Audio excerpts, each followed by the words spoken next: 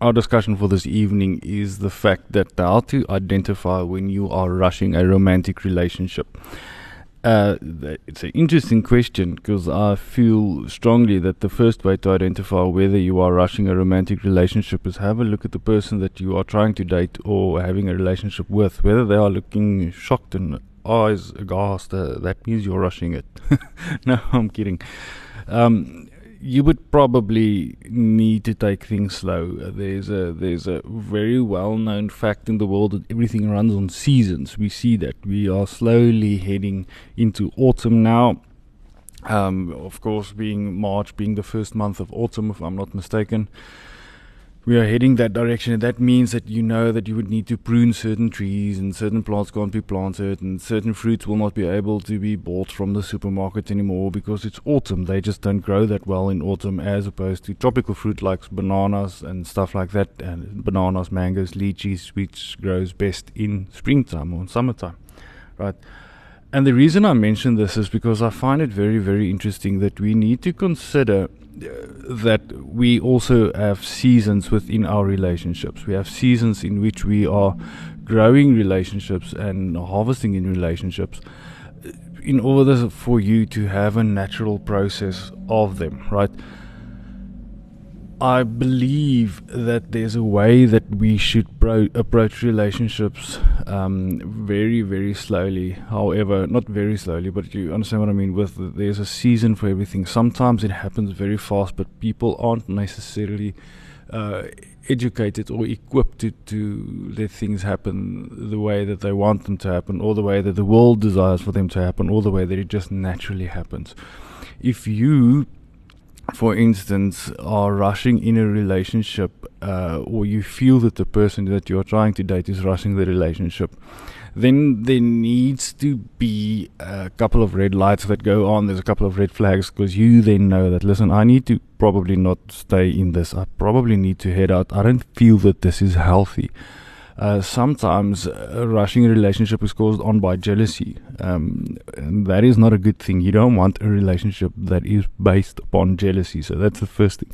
Don't ever think that you would, if he cheated on you and you rush the relationship to a more serious level, like getting engaged or getting married, that you will stop cheating you. That's not the case. That will never ever happen, unfortunately. You might just run away, which I firmly believe is a good thing, because if you are dating and he cheated on you and now he's running away, that's the best thing that can happen. Relationship advice is to take things slow. What do you need? What I mean when I say take things slow, things should grow organically, right? You need to feel comfortable with the way that you are currently feeling towards that person. You shouldn't be able to, or you should not think, I should feel X, Y, Z, but I'm currently only feeling A, B, and C. That means that you are placing a timestamp on these things, which is not necessarily forced upon or should be adhered to, because there's no standard with regards to the speed that relationships take.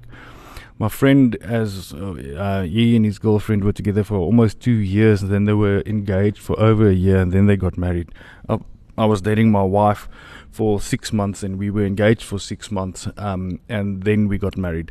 The reason for that is I know exactly where I wanted to be in my life, and she also knew where she wanted to be in her life, and we both wanted the same things out of life, so we knew that the relationship will work. Sometimes you need to give a relationship time in order for you to determine which way you are heading. Are you actually heading in the same direction? And if you're not heading in the same direction, the time will then show that to you, right? I saw a documentary on Netflix with a girl that met a guy and got married to him 3 days later, if I'm not mistaken. Not that marriage at first sight thing. This is an actual documentary.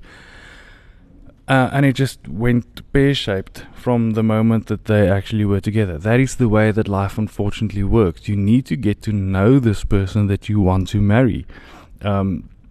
People very often say that, listen, in the Eastern world, organized marriages last a lot better than the ones that we choose. Yes, that is true, because it's illegal to actually get divorced in those countries. That is why organized marriages are so successful. You are forced to marry that person, and you are not allowed to leave that person. That is probably why it survives. grow at the rate that you feel comfortable with. If both of you are comfortable with the way that you are having a relationship, then that's the speed that your relationship needs to stay and grow.